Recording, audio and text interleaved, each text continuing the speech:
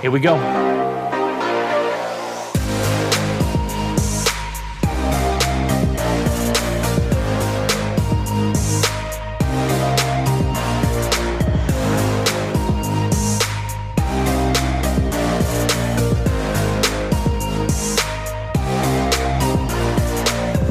Hey there, folks. This is your host, Cameron Ivy of Privacy Please, and thank you so much for tuning in each and every week. If this is your first time, welcome to the show. Tell your friends about it if you like it. If you don't, let's just pretend you didn't listen to it. Thanks again for coming in, and we hope you enjoy the show. All right, ladies and gentlemen, welcome to Privacy Please. I am your co-host, Cameron Ivy, and with me, as always, Mr. Gabe Gums. Gabe, how you doing today? I'm well, sir. How are you? I'm doing well. It's another week. It's another week. It's not Friday, so we're not recording on Fridays like we normally do. We are closer to Friday in the wrong direction. Well, I don't know. It depends, because then we're closer to Sunday too, and then that's just when it recycles. True. So either way, we're all screwed. Yeah, you're not wrong. Well, if you look at it that way. But it's good to anyways, we have a really special guest today. He is the former Snapchat Chief Security Officer, and he's the co-founder and CEO of TerraTrue. It is Jad Boutros. And thank you for coming on the show. We really appreciate you taking the time. Yeah, welcome. Cameron and Gabe, it's such a pleasure to be on your show. Thank you. The pleasure is ours. Hey, look, let's kick this off the way we do with all of our guests. Tell us about yourself. Sure. So I am an engineer by profession, and I've been working in tech for well over 20 years. I joined Google, this is back in 2004, as one of the first 10 security engineers at Google. So I got this incredible opportunity with a very talented colleague at the time to create the team at Google that did security reviews for all of Google's products. I had the chance to build it, lead it, grow it, really work with thousands of developers on implementing a security process within Google that helped keep the product safe, essentially, for all of its users, and to keep the developers working towards constantly raising the security bar. Really loved that work. I stayed at Google for almost 10 years, wore a few different hats along the way. And then one day, Snapchat was in the news. It made it to CNN's homepage. They had a security issue and didn't handle it necessarily very well. So a few weeks later, they reached out to want to start a security team. And I left Google, joined Snap, and I was the first hire in security. And I got the responsibility to build an organization for all of security, for privacy engineering, as well as spam and abuse. And I sort of did that for 3.5 years, a little bit more. Really sort of very exciting opportunities and getting to do some things that mattered a lot and helped continue to form my own career in those spaces. And then when one day I had built this organization of over 100 engineers in those spaces, I just decided to take a sabbatical. This was the very first time in my career that I ever do that. And really, it helped me gain a new perspective on sort of what to do next. Spent a little bit of time thinking about what are some ideas that speak to me as an engineer, but also as someone who's incredibly passionate about security and privacy. And this is where the idea for TerraTrue came along. And I was very fortunate because the former general counsel at Snap had left before me. And when I talked to him about the idea for TerraTrue, he said, let's do it. And we founded it together. And now it's been 3.5, 4 years. And I can possibly just say a few words about TerraTrue, for the listener. So we built at TerraTrue a platform that really empowers organizations to build privacy and security into everything they do. This platform is very collaborative. It's designed to scale. It's intuitive, and it essentially helps organizations build products more safely for privacy, for security. It distills privacy laws into very actionable recommendations, generates risk scores, builds data maps, privacy assessments, and helps organizations collaborate towards understanding risk, solving for risk before they launch features. And all of that really with the intent of enabling organizations to continue their speed of innovation, and yet launch more safely functionality, products and services. So we're very excited. We've been sort of growing in momentum, establishing a strong customer base, and still early stages, but a lot to look forward to. I have so many questions, and I know Gabe does too. I'm going to let you go first. Look, I'm going to let you go first. As I tend to do for anyone who's kept score at home, my questions don't always seem to come out of what you think they might based on what you said. But something you said really stood out to me. Your background in particular, you've been an engineer. You are an engineer. Forget Ben, you are an engineer. An engineer by trade. You're an engineer, spirit and heart, which is great. I love talking to problem-solving people. Builders are some of my favorite people. Breakers are also some of my favorite people. But builders, I love a good builder. But you also mentioned kind of that career path and the different stages different organizations were in when you joined them and their needs. And I've very recently been exploring the following. How specific roles of problem solvers in particular change based on the stage the organization is in? I won't get into why I'm digging into this, but let me reframe that a little bit more. When you are the technical founder of an organization, right? Like there's some things you need to do when you're pre-product, like you haven't quite created a product at all yet. And then you've got a product and now you're pre-revenue, right? Like, and you're doing those things. And you may have now taken in your first monies and now you're in seed phase. And then you get to A, B, maybe C, maybe exits, whatever, right? Maybe go public. But at each of those phases, as you're solving for these problems, you kind of have these different responsibilities, like there's different things you need to do. I will give you the one that I'm most intimately familiar with myself, right? Like as a product person, and I can't imagine that you don't fall into this category to some degree. You probably wear the hat of product person at your company as the lead engineer, right? Pre-product, you're defining the product vision, you're defining the MVP. By the time you're pre-revenue, now you're really kind of dialing in the product strategy, you're acquiring users, you get the seed phase, right? Like you're iterating on all those things, blah, blah, blah. Like, what does that look like for a security and privacy person? When you first join a company like Snap, that like you are the first security person in the door, there's nothing. But they are post-product. So you don't get the opportunity to come in and go, hey, we should architect things like this, and the other, right? Like our friend Nishant was on the show and he's the head of privacy engineering over at Uber. And so we talk a lot about, right, how you implement those types of practices into the solutions you're building. But as the guy on the other end of that, but now you're the engineer in the seat to do both. You're both the guy building it and you're the privacy and security guy. So what do you start doing before you even have a product that takes that into consideration so you can help others? And then how does that change as you progress along your organization's journey, right? By the time you get to Snapchat, by the time you got there, they were probably in their A, B, C round, somewhere there, right? They were definitely post money though, right? Like, and so the mission is different from a privacy and security perspective. But let me shut up and you tell me more. No, Gabe, you're absolutely right. The thing with founding a startup is that you have to accept the fact that your role is constantly evolving.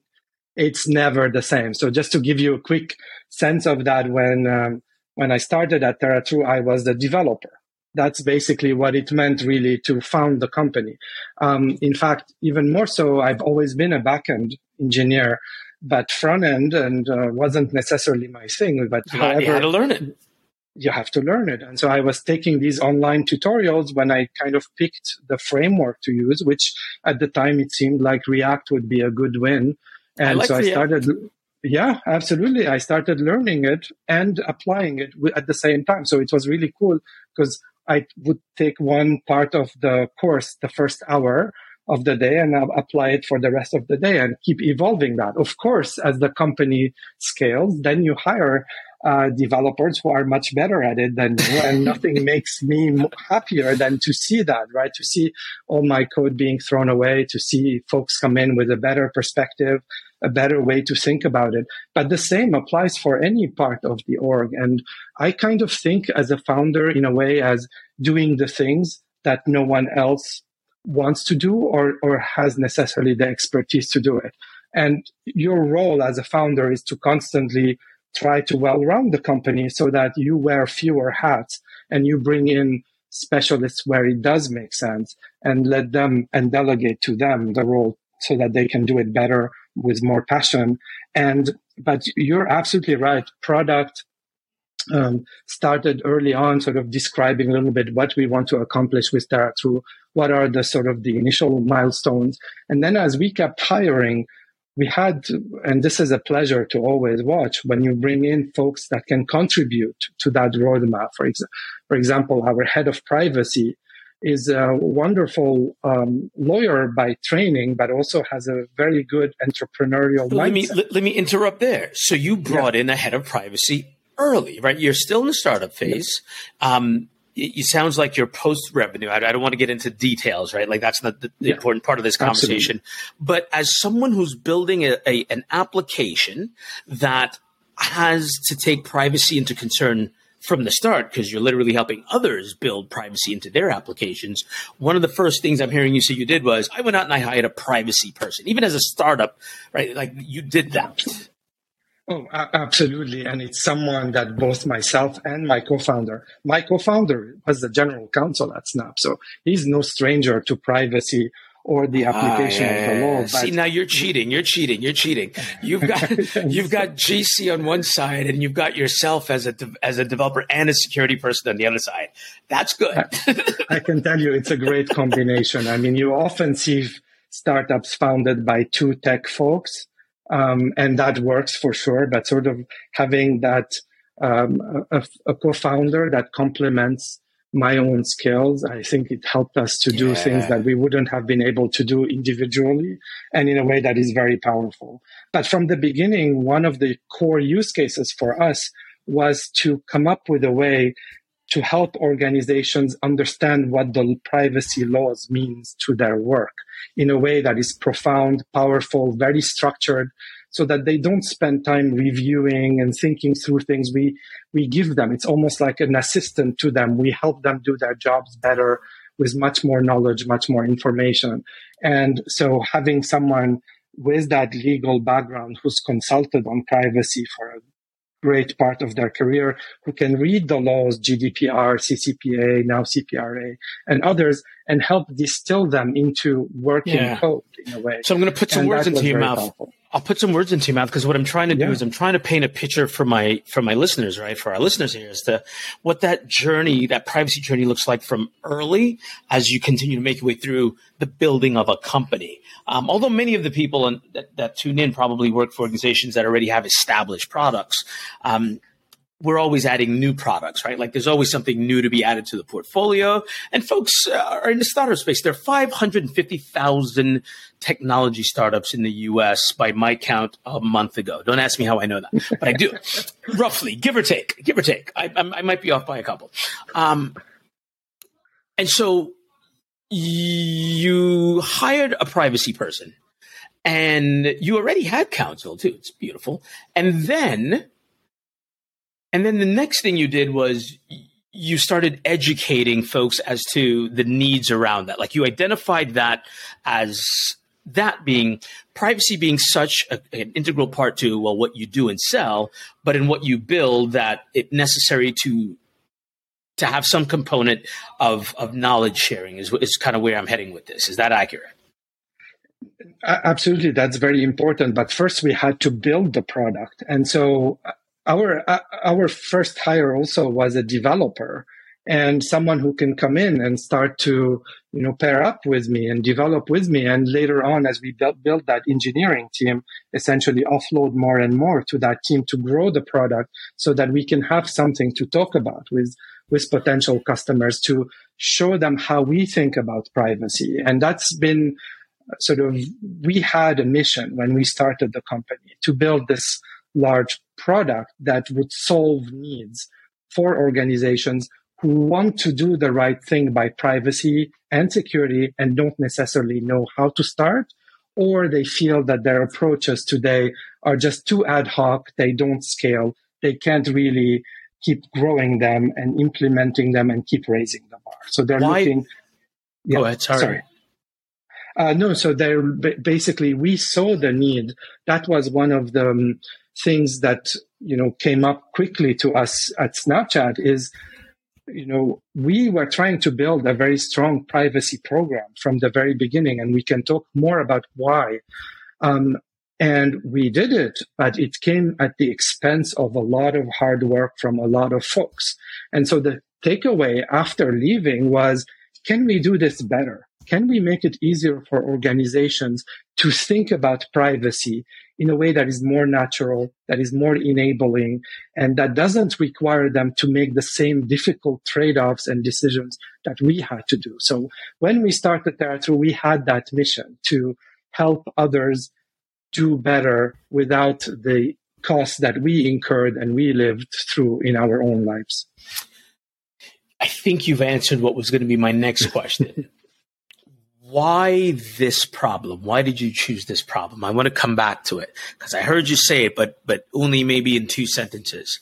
So while you were at Snap, the problem of solving for implementing a privacy program, and I assume what you're referring to, but please keep me honest here, was also the technical components of that program, was so arduous that you decided there was a better way to do this, and that's what you endeavored to do now.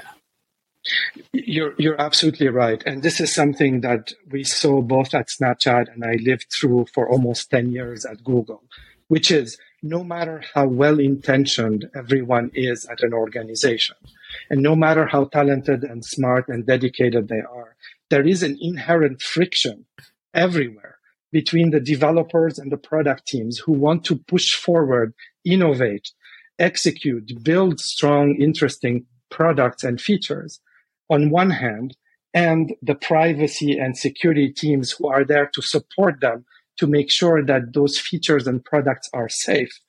On the other hand, no matter what you do, there is a tension there. And me having that engineering background, and as well as the passion for privacy and security, TheraTrue spoke to me. The problem we're solving spoke to me. It's something that is a win-win for an organization. It helps developers do their jobs better, more easily, without incurring as much friction and overhead. And it helps the security and privacy teams that are often overwhelmed and understaffed feel that they have a better voice. And teams are not trying to circumvent them. They're not being informed too late in the process. And that's what spoke very, very much to me. I want to talk more about this problem. We've had a lot of people on this show that are the founders of privacy companies, et cetera, and they've all been great. But you're the first one to really talk about this friction problem between, say, developers and the rest of the business. I won't pick just the product people. Maybe I felt seen there. I felt a little seen when you said that. Amazing. But I want to touch a little more on this friction because really what you're driving at here, I think, is the heart of all of the problems, literally so many of the problems. Software is eating the planet, full stop. I don't know how many people want to disagree with that, but sure, let them. And while they're disagreeing with me, I will point to their pockets and go, tell me more. But it's eating the planet, right? And so the natural friction that already exists between software and me as a user and the privacy it creates. We see that playing out in the real world. Apple, Facebook, it's just ads playing out in just gnarly ways. And you're telling me that there's equally friction on the business side of that between the developers and the rest of the business in terms of being able to create the products and services that drive the business while protecting the privacy of the users, et cetera. And so where is the friction? I don't want to put words in your mouth, but is it they have to get things to market fast? So where's the friction? What's driving this need? I mean, great question. And really, honestly, if we were still in the era where organizations were releasing software once every year or every 6 months, maybe the friction would be diminished because then they would say, you know what, the last month before I release something, I'm going to get QA to test it. I'm going to get the security team to test it, privacy team to make sure it's all good. Maybe it worked way back then, but today companies are releasing often, very frequently, smaller granularity, but they're constantly releasing software. How do you make sure that those new features that you're releasing are safe when you release them, not just after the fact? You need to have the process somehow integrate privacy and security into it, and yet do it in a way that doesn't necessarily add a lot of delay, because adding a lot of delay causes developers to get anxious, product teams to get anxious. They have deadlines, they have sort of commitments they want to comply with. But those privacy and security teams, first, they're very hard to find. They're completely overwhelmed, constantly jumping from review to another. But more importantly, it takes time for them to do a good job. And there is a strong incentive to sort of make them more rubber stamping. And that can, that can work in the short term, but it's not a way to build security well. So if you want them to do the job well, it takes longer. They have to spend more time reviewing code, thinking about it, testing it, breaking it, as you were saying, Gabe. All these sorts of things that take more time. And just to even know what they need to review becomes harder as organizations grow and scale, because it becomes very important to understand what is new versus what was already reviewed and needs to be approved. And if you don't have a strong process to help you see all of that, it just becomes very, very difficult. So organizations, as they grow, it just becomes more difficult for them to do all of those right things. And that's the problem that spoke to me. Now, never mind organizations that don't care as much. I mean, that's a very different proposition, right? At that point, security and privacy become a little bit more of a pure compliance function, check the box and do all of this. But from our experience working on M&A at Snapchat and Google, organizations generally want to do what is right by their users, by their own employees, and they just are overwhelmed with the process for doing all of these. How do you track thousands of reviews that need to happen a year and make sure you didn't forget any, make sure that they're happening before you actually deploy that software? All of that requires tooling, process, but it also requires a bit of a cultural component too. Because if your privacy and security teams are isolated and they're decoupled from what engineers and product teams are working on, they may not hear about it until it's too late, or flat out not hear about it until it's released. And so that's where it becomes more important to bring them in early in the process. And that's what we're solving for at TheraTrue. You and I have like 4 hours of additional conversations that I'm going to insist we have even after this show's over. Maybe we chop some of it up into a new segment we've been working on, an unplugged segment. Maybe we just take some of it offline, because you're speaking to a security guy turned product guy with 21 years under his belt, right? So like, I'm hearing everything you're saying and I'm agreeing like wholeheartedly. I'm like, preach. But I'm also hearing a lot of the problems you're describing, and I'm thinking to myself, man, this is great. These are problems that I'm trying to solve in other ways, in this corner and in that corner. And I know people that have similar problems, because, fundamentally what you just described at the end in process there, where you've got product people and engineers, you've got the builder teams working on things that might otherwise be disconnected from the privacy and security challenges that you're going to naturally introduce through code change. And I'll reference Nishant again, who is the author of shameless plug, Data Privacy. He's a great guy, by the way. He's an awesome dude. I've had the pleasure of meeting him a few times. Yeah. He's awesome. And I read his book too. Yeah. Great book. Guy, yeah. Absolutely. No one's really, you're the first one again, like no one's really trying to get at this part where there's that disconnect. Like, so again, Nishant's conversation, his book, et cetera, very focused on what the builders can do. But bridging that gap between the builders and the rest of the business does seem to be a huge void. Right? I can tell you just one I'm experiencing. But anyway, at this point, I'm literally I'm preaching to the choir, and I'm just because I'm with you again. Look, I'm a security guy. I'm a product guy. I get it. I'm with you. I don't know how we make it part, because you're right. It needs to be part of the culture shift, and I would argue it needs to be part of the broader shift of our industries, like of the technology industries, right? Like not just security or privacy, but those 550,000 new tech startups I just mentioned, like it has to be woven into their fabric from the start. No, you're absolutely right. I think that, the notion of security by design, which is the idea that as you're building software, you're thinking about security implications early on at the ideation phase, ideally before you even start to write your first line of code, and reason about those risks and defend against them before you build. That notion has now existed for almost 20 years. And companies have over time embraced it more and more and realized this is the right way to think about privacy. It doesn't solve all the problems, but it's certainly a critical component of it. There is now an equivalent approach to private that is applied to the privacy field, and it's called privacy by design. And more privacy laws are mandating it, that you think about privacy as you're building software. And so what started as we feel this is the right thing to do, that's how you get the most value for the effort as an organization you are spending on privacy.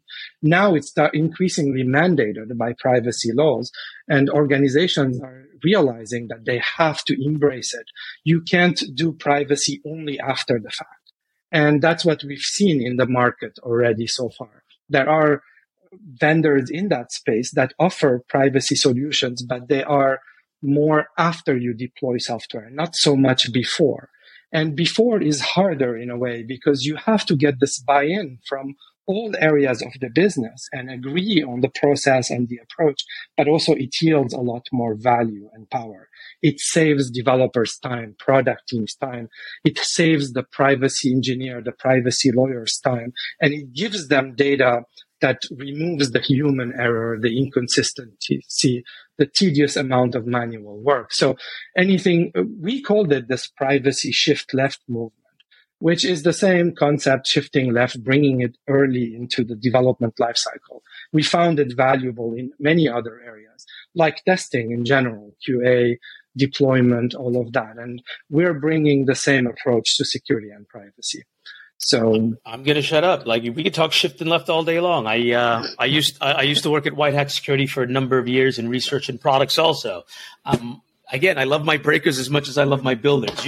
You're preaching my language. Cam, what are you doing over there, buddy? Me? Listen, I was already prepared once he started talking about his story, and I could just see like, oh shit, I better get some water. Dave's mind just like everything was starting to connect. I was like, all right, I'll just sit back for a while. I know that I got some time. So, so Jad, thinking about your time at Google, gave me, first of all, I'm a silly, goofy person. So I think about the first thing that pops into my mind, because I didn't really know that part of your background, was the internship, the movie with Vince Vaughn and Owen Wilson. So number one, do you know them? Have you met them?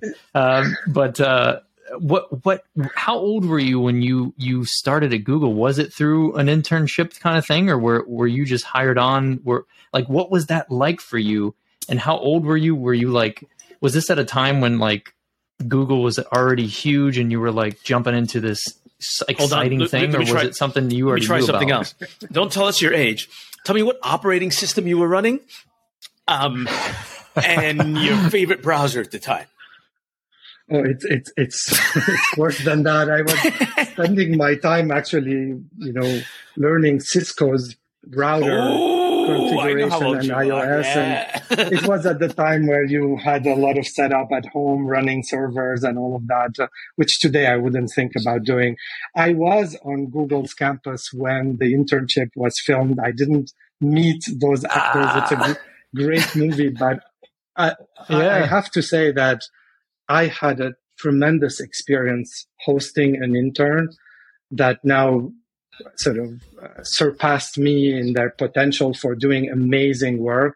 She is incredible. Wow. She runs now a very large part of Google Chrome within Google. And so now at TerraTrue, even though we're very, very small, I've been encouraging those internship programs because really they can do things that are amazing and sort of develop, and you feel you're always attached to their lives. And I just love the idea.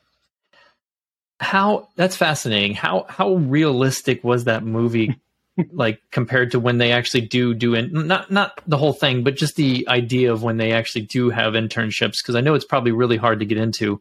But is that did it give us a kind of realistic frame? I mean, this was a great movie, but certainly it's not exactly meant to be factual. Right. I think internships, generally, the barrier to having an intern is lower than hiring a full-time person because it's a 3 month work. You still go through a number of interviews and make sure that there is that connection between who is going to mentor the intern and the intern themselves to make sure that it is a win-win situation. I mean, those organizations care deeply about making sure that at the end of an internship, the intern feels that they've learned something new, they've contributed in really awesome ways. So you want that program to help grow individuals and make them connected so that they can come back again. And that part is really resonates. It's a wonderful feeling when you bring in someone who may not have expected it and give them amazing projects and then see them do incredible work when things do work out. But just to kind of around your question on sort of how I got into Google, I'll just mention this. Now things have changed and there are more ways to get into security. But for me, I was at a startup at the height of the .com bubble. And this startup turns out to have a lot of security ramifications in the work they're doing. Because basically they collected your usernames and passwords for all the accounts you had and showed you information on one single page. So they really could do so much damage to you if they mishandled your credentials. And one day, I think the company wanted to improve the way it protected data, both internally and as it sent them out and it in transit, in reporting, in backups, in all those sorts of things. And I had taken just one cryptography course during my master's. And that was enough for the company to say, you know what, Jad, go do this. You're going to add all of those security protections to our code base. And that's it. I got hooked instantly. It was amazing. And from then on, it's penetration tests. It's sitting in with external consultants. It's starting to build that. And fast forward a few years, I joined Google as one of the security team. And nightmare scenario happened last year when someone from that startup from 20 years ago reached out to me and said, I've never met them before. And they said, Jad, there is still some of your code that is running still and protecting some of the data we have. And that's really, for someone who was dabbing into security code, you just don't want to hear that 20 years later it's still running, which made it very funny, but good to know. Wow. That is funny. Yeah.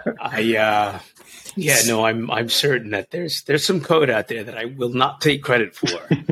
the state of the art on writing, protection software that uses crypto algorithms has changed so much that just the notion that some of it is still running after all this time is unbearable. But I'm sure they made the right decision. Yeah. No, I'm certain they have. Yeah. So it's also fascinating too when you got the opportunity for jumping into Snapchat to build up that program. I want to kind of get your take on your experience. Like, you must have been 10 years at Google. I mean, you were ready for this, I'm sure. You were like, let's go. And Snapchat at the time was probably, it blew up so quickly as a company. So they didn't have anything, it sounded like, which is what kind of happens with these applications nowadays. They just take off and then they need to they got all this money and they need to actually provide security and privacy. And Like what was going through your mind when you got this opportunity? Was it something you got reached out to for, or like how did that go? Yes, absolutely. I mean, the sort of after I had heard about Snapchat from CNN's homepage, I got intrigued because they had some issues in areas that I've worked at Google and made sure to defend against. So my curiosity was there. And by the way, every social network that gets created suffers from the same problems. It's like history doesn't learn from itself. And right. So they recognized, and to their own credit, and the company in general was extremely supportive of doing the right thing by security and privacy. They recognized that it was time to build a team. Mind you, they were still very small, only 40 employees or so, but when I was being interviewed. And just during that interview process, I already poked around a little bit with their support and found a few things. So I kind of knew what to expect. But for me, it was this major curiosity because this was an app that grew very, very fast, that had a huge amount of end users, and that was cloud native, which made it super interesting. They were running on Google Cloud. And I worked for 10 years at Google, but never used Google Cloud. And so I was very, very intrigued about what are the problems that startups face today in security? How much of a challenge is it? And what can we do about them? And we learned a ton about it. I mean, even cloud providers at the time, they didn't have the robust security features that they do today. They've evolved considerably. And so even when we wanted to do some things that were more advanced, sometimes it just wasn't capable or wasn't supported by cloud providers. So it was a lot of learning and growing and feeling that the internet was growing at the same time. But also to Snap's credit, they were incredibly supportive, from the head of engineering to the CEO to everyone else. And that made it a more, of course, more interesting experience as well. Yeah. And then, those two steps, 10 years and then 3.5, I think, at Snapchat, built, you got that opportunity for TerraTrue. It's just amazing when you look at that kind of, those chapters in your career and how it's brought you to something that you're super passionate about and that you get to run with somebody that you worked with a long time ago, that you guys have that trust. And it's just amazing. It's amazing to hear those kind of stories. Appreciate you kind of going into that. Of course. Thank you. I mean, it's been so far an unbelievable ride and one that just really speaks to all to our mission, which is to democratize privacy, to make it easier for organizations to do it. And we connect with that cause because we've met a lot of companies that really want to do the right thing and they just don't know how. And that's very sad state of things today. You're a startup. You have a lot to be thinking about to build your products and to build your customer base. And when you try to think about security and privacy, it's overwhelming. The laws for privacy are changing all the time. They're only getting more complex and more powerful. You need to build more awareness for them. But also hiring is so difficult for those fields. So how do you even start when you don't have someone to guide you through? Funnily enough, even organizations that are bigger struggle sometimes in hiring the right leadership for those roles because it's just hard to know what to interview them for and how to think about who can both grow the security team and the privacy team, but also enable the business. And that's the part that over time I got excited about, how to be an enabler for the business, how to make it so when you have strong privacy and security, not only does it help you to launch more safely, but it actually helps you build products that you wouldn't have otherwise been able to do. That really is super powerful, very, very compelling to me. Yeah, very much. I guess we can use the Snapchat as an example, or we can use it for TerraTrue. But this question is always usually asked for most of our guests because it's interesting to see your take and your thought process behind this. But it's a simple question. If you only had, let's say you're going into TerraTrue and you only had $100 budget to actually spend on your security or privacy program, where would you start with that $100? That's a great question. And honestly, a few years ago, I would have responded possibly with something more tactical, something that immediately yields a stronger posture for privacy or security, even with that limited budget. But today, I start to think more and more about how important it is for privacy and security to be connected with an organization, all the different teams within an organization. When privacy and security function in isolation, it's doomed to fail. And I've seen enough experiences in my career where it was a failure. And so the way I would approach this is to think about the notion, and I didn't invent this, but the notion of privacy and security champions, which is to say, get a few employees within different teams in your organization that touch on privacy and security. For example, you have finance sees the contracts that are coming in for all your vendors, and vendors introduce privacy and security risk. So try to find a contact there. Find contacts within engineering, feature teams and infrastructure. Start to build relationships with them. With HR, it's also the same thing for internal tooling. And maybe with those $100, you can treat them to a lunch. That's it. Mm-hmm. Just evangelize and how you want to build relationships with them for collaboration, and start to implement the seeds of a good privacy and security culture in your organization.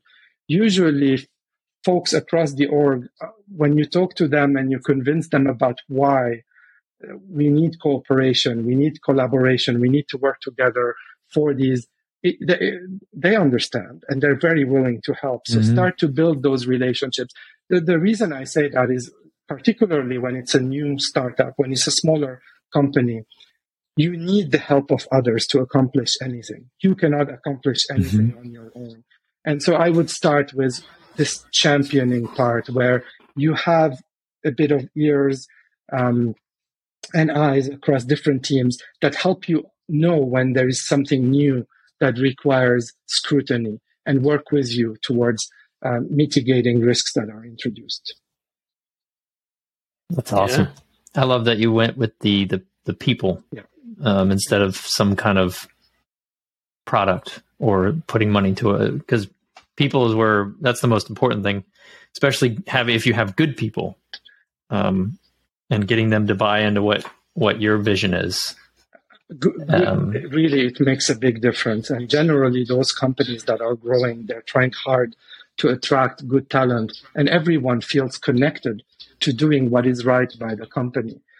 So just, encouraging those collaborations is very powerful. I've had cases in my own career where people were much more opposed to any change. And as a result of that, they just put walls and barriers everywhere where they could, just to make security and privacy move away. And that's just not a healthy approach.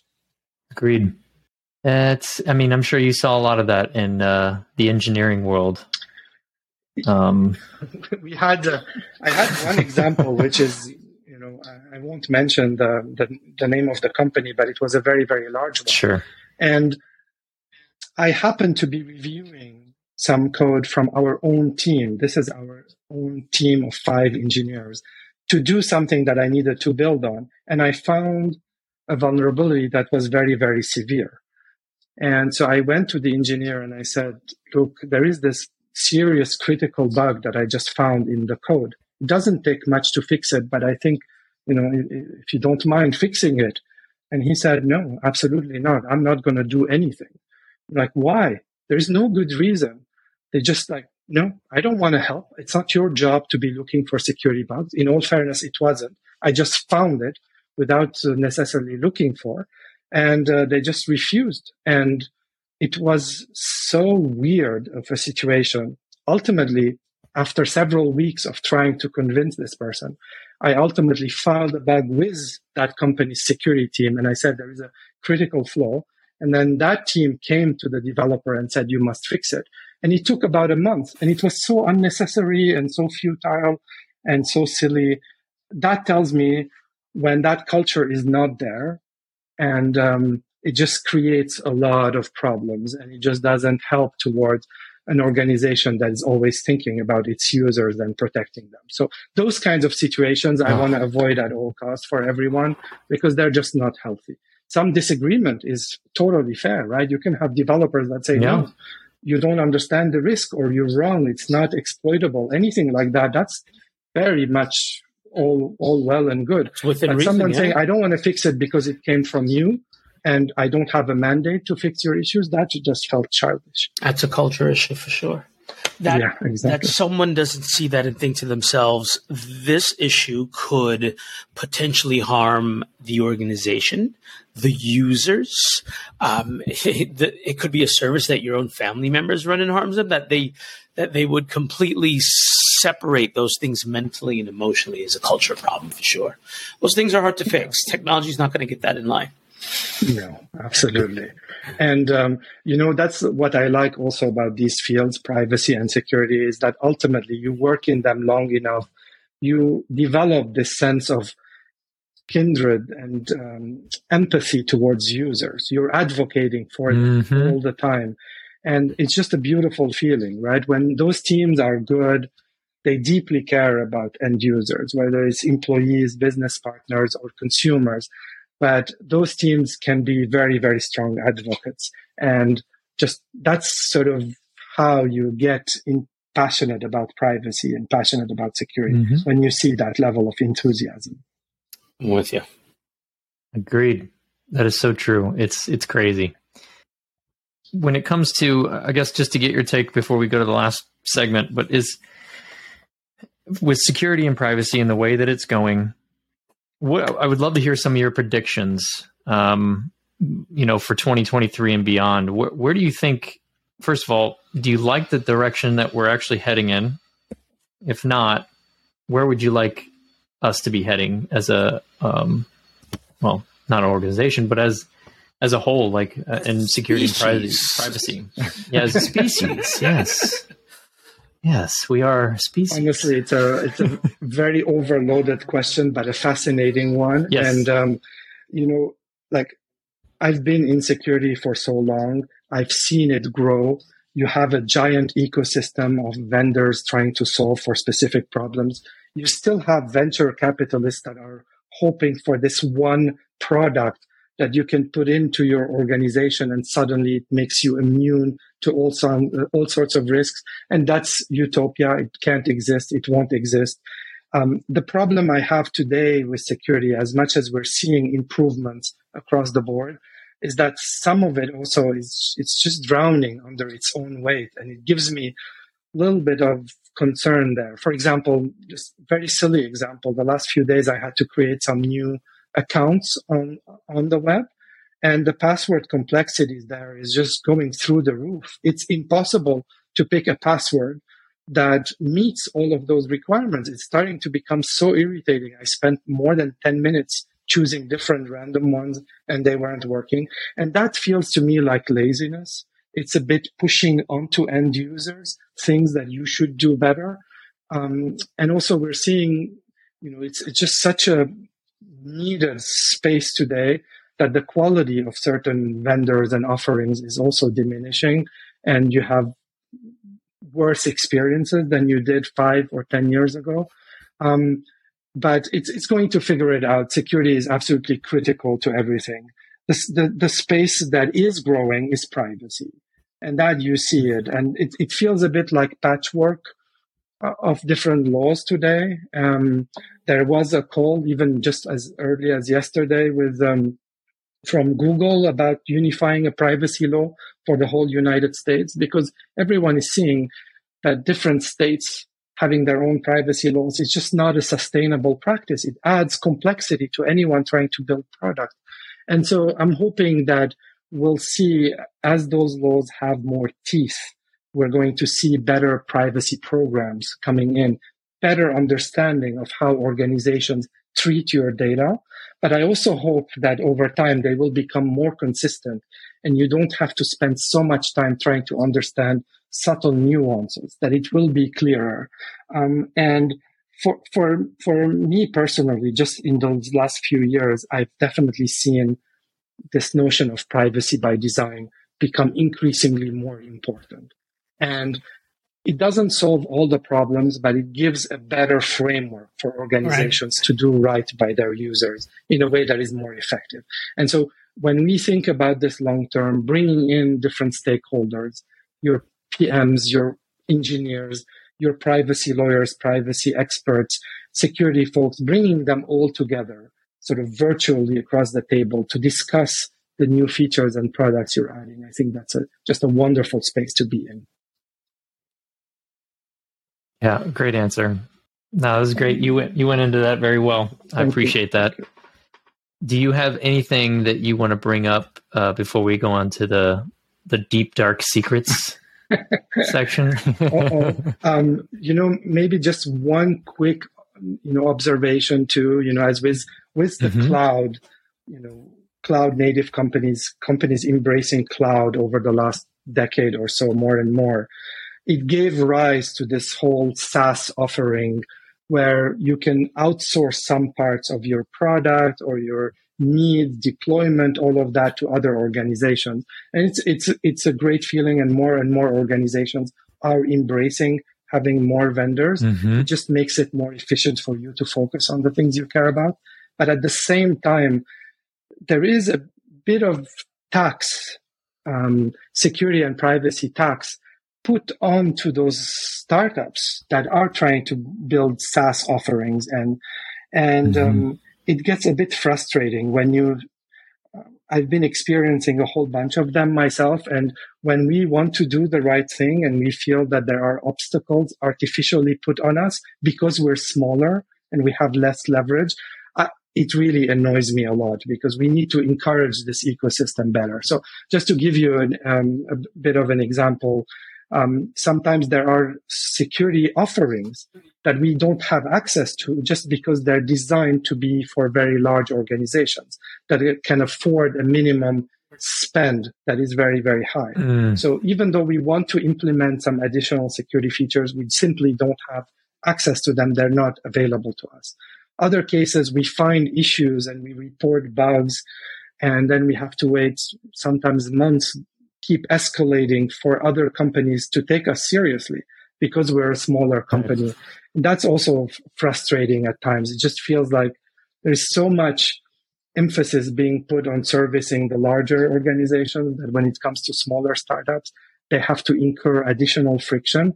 And I'm hoping that we'll all find a way to work better together so that we can also enable organizations, small and large, to do the right thing more easily. And we're not seeing that yet today.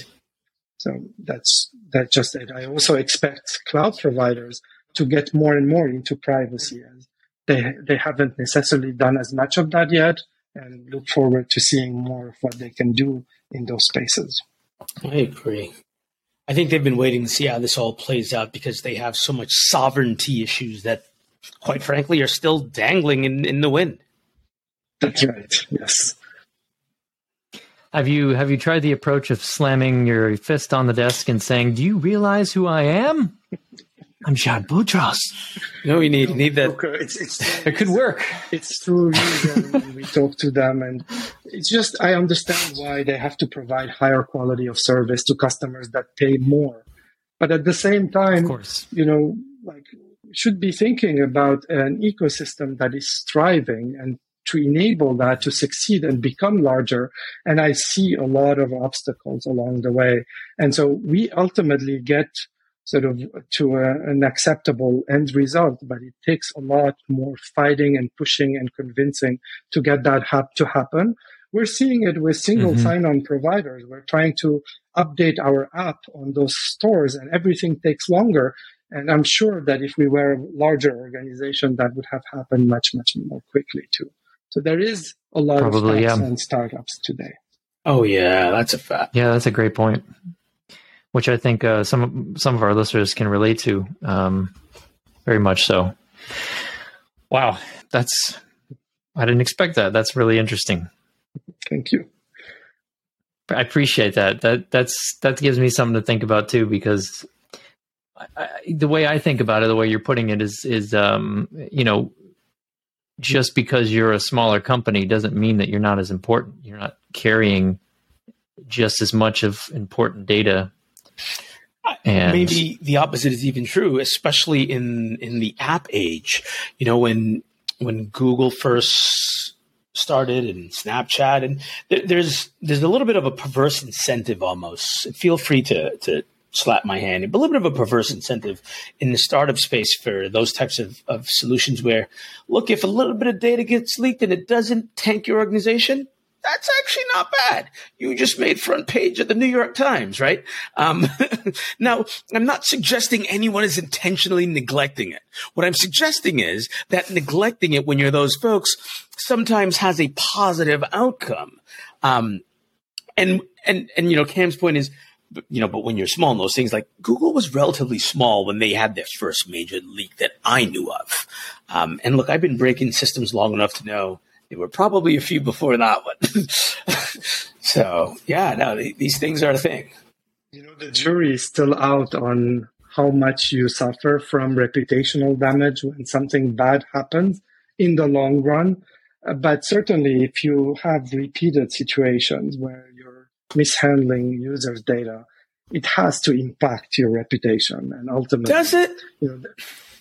It has to. I mean, at some point, again, with the different privacy laws that have more teeth, with more awareness of those issues that are happening, with an increasing sentiment towards, privacy being a fundamental human right. And I know. Wanting to protect that, it's certainly moving in those directions. But also, I mean, you want to do the right thing, right? You don't want to work for an organization that ignores these things or actually tries to leverage them in ways that it's just not healthy. Yeah. I need to be less cynical. It's hard. You know what it is? It's just hard to believe that some of those things, look, the fact that Facebook still exists the way it does and people still use it the way they do. And I know they're using losers, but it's wild for me to think that that's a thing. And, which is to say, it hasn't really affected their reputation the way I would expect. And again, a dyed-in-the-wool privacy guy, there's enough open data on public companies who have suffered some type of an incident, whether it be security or privacy. You can see that stock take a dip, but man, that 48-month chart sure doesn't seem really that well affected, does it? Right? It just doesn't look like it is. Gabe, that's because Facebook is just like a drug. Is it a drug?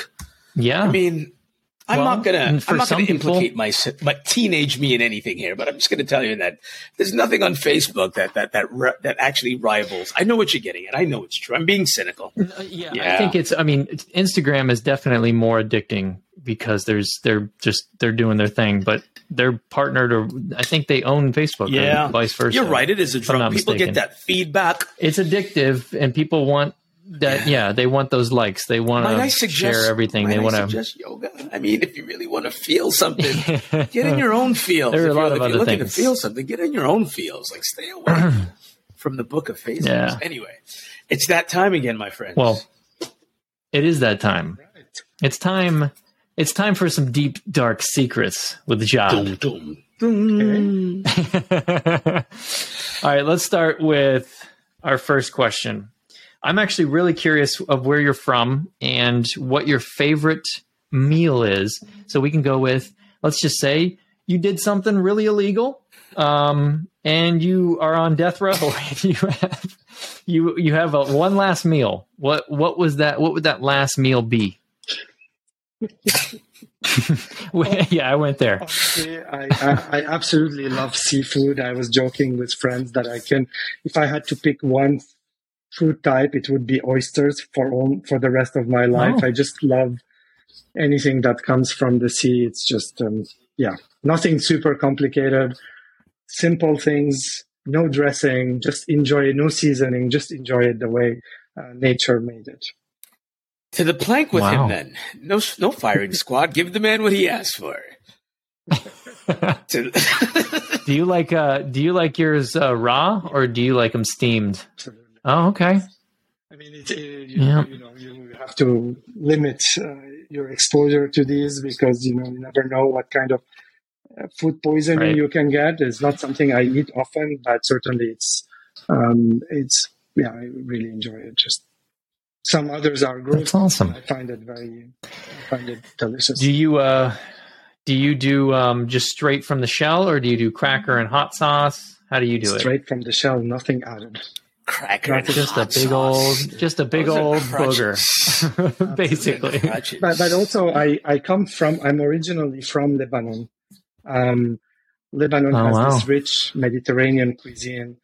That, of course, other countries around also have their own versions of it, but it's just absolutely. It's not Lebanese delicious. though. Yeah, it's not Lebanese. Are they big with seafood? I didn't think they were big with seafood. It is big with seafood, and it's also sort of more healthy fats, more vegetarian options as well. But certainly, the whole country is on the Mediterranean coast, so you could sit with your feet in the water and eat from whatever they caught that same day, which is delicious. And sounds nice. One of my favorite restaurants is in Bay Ridge, Brooklyn on shore, and it's this amazing Lebanese joint. I don't know if it's still there. I haven't been there since before the Great Plague, of my time anyway, not the Great Plague. There have been many. But I pine for some good Lebanese food. That's good stuff. Yes, I'm a big fan as well. I actually there's one local family that runs it.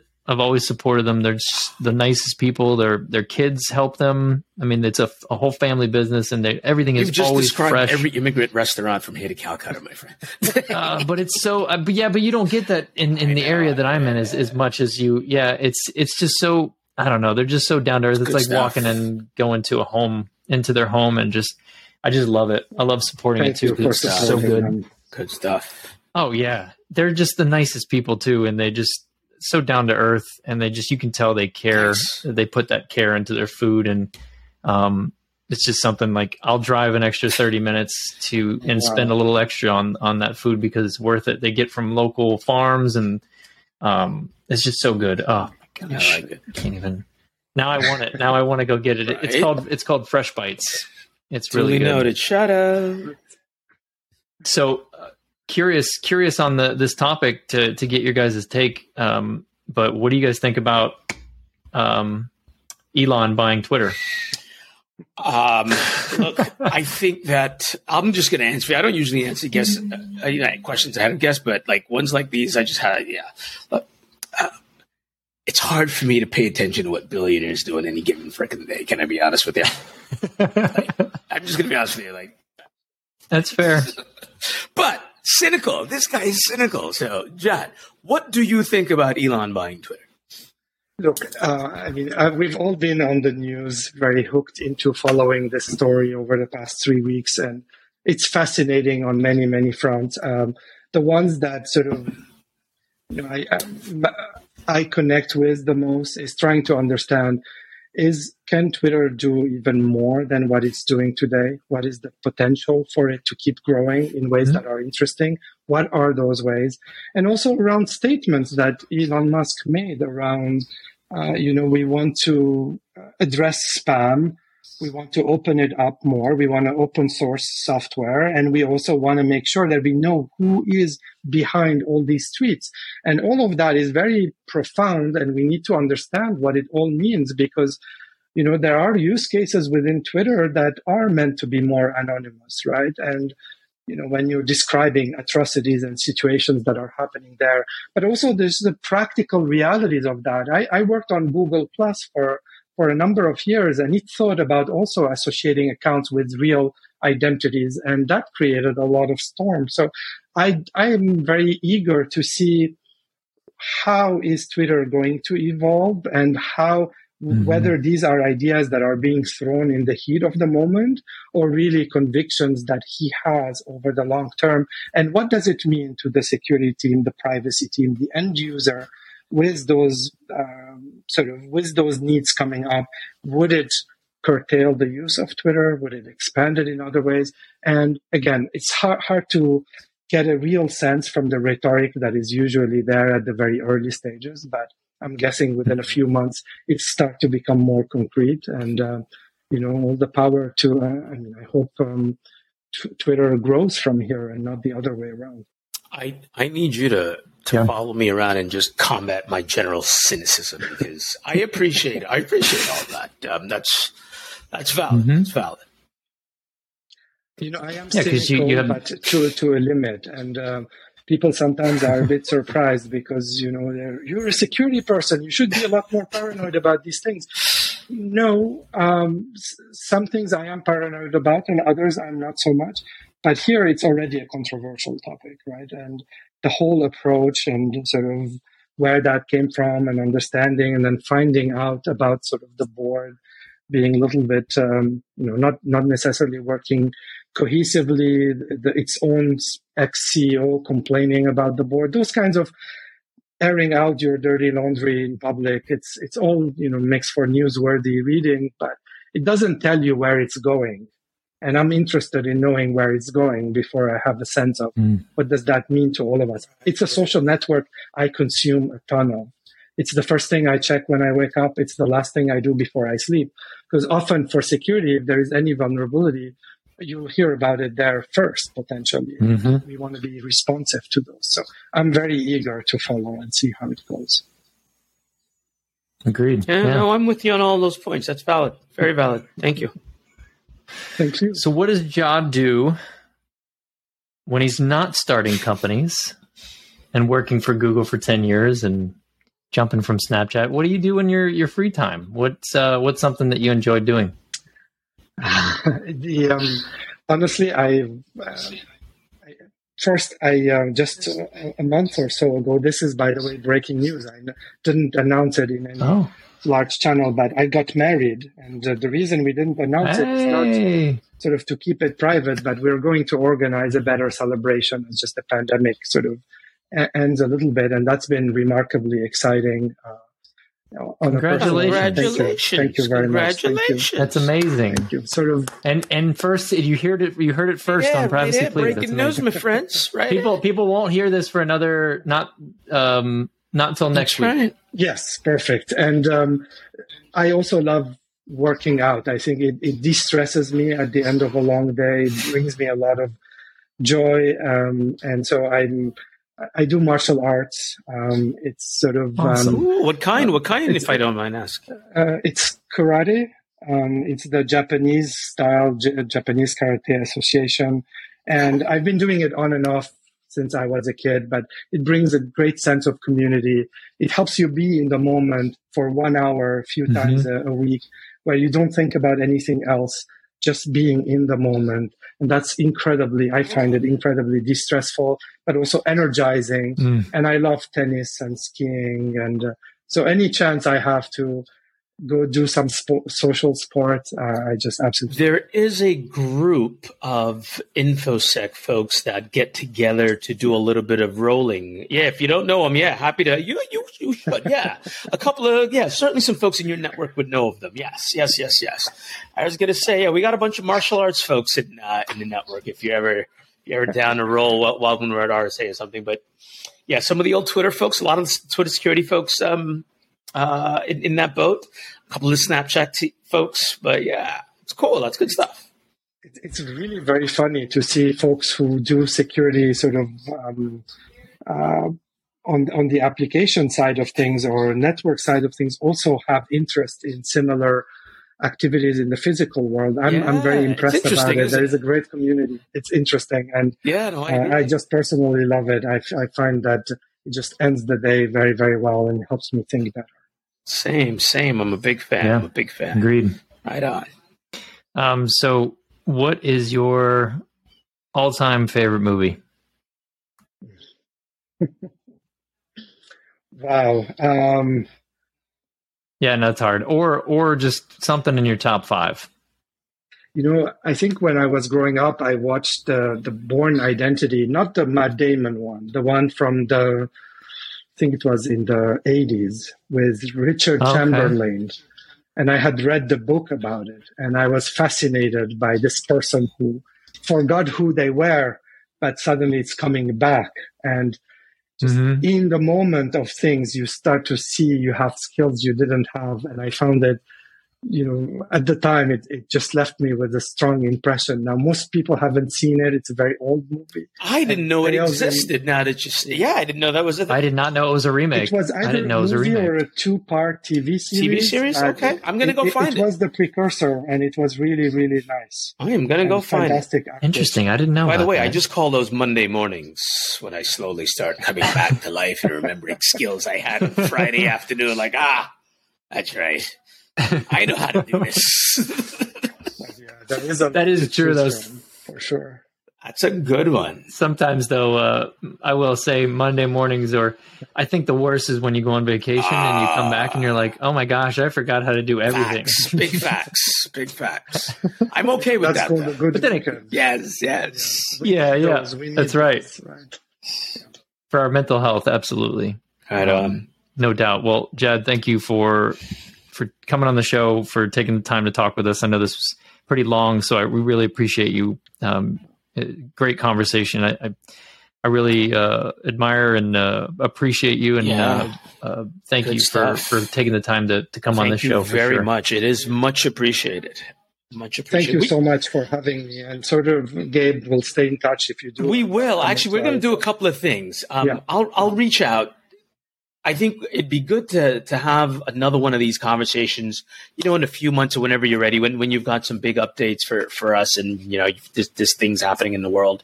But I'll also reach out offline too, because this problem that you're solving intrigues me so very much in so many ways. I want to discuss it with you. I equally have similar problems, right, as you might imagine. But we'll talk about those things. Talk more. And really, Cameron and Gabe, great getting to know you, and thank you so much for having me. As well, you, sir. Be well. You too. Take care. Bye-bye.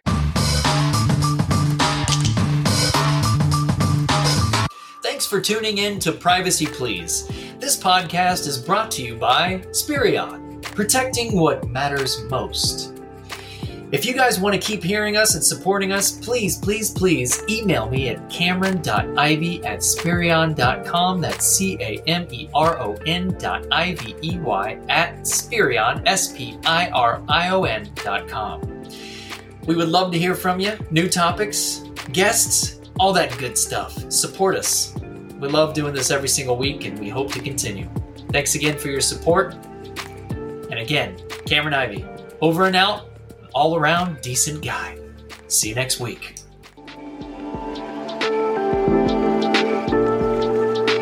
Thank you.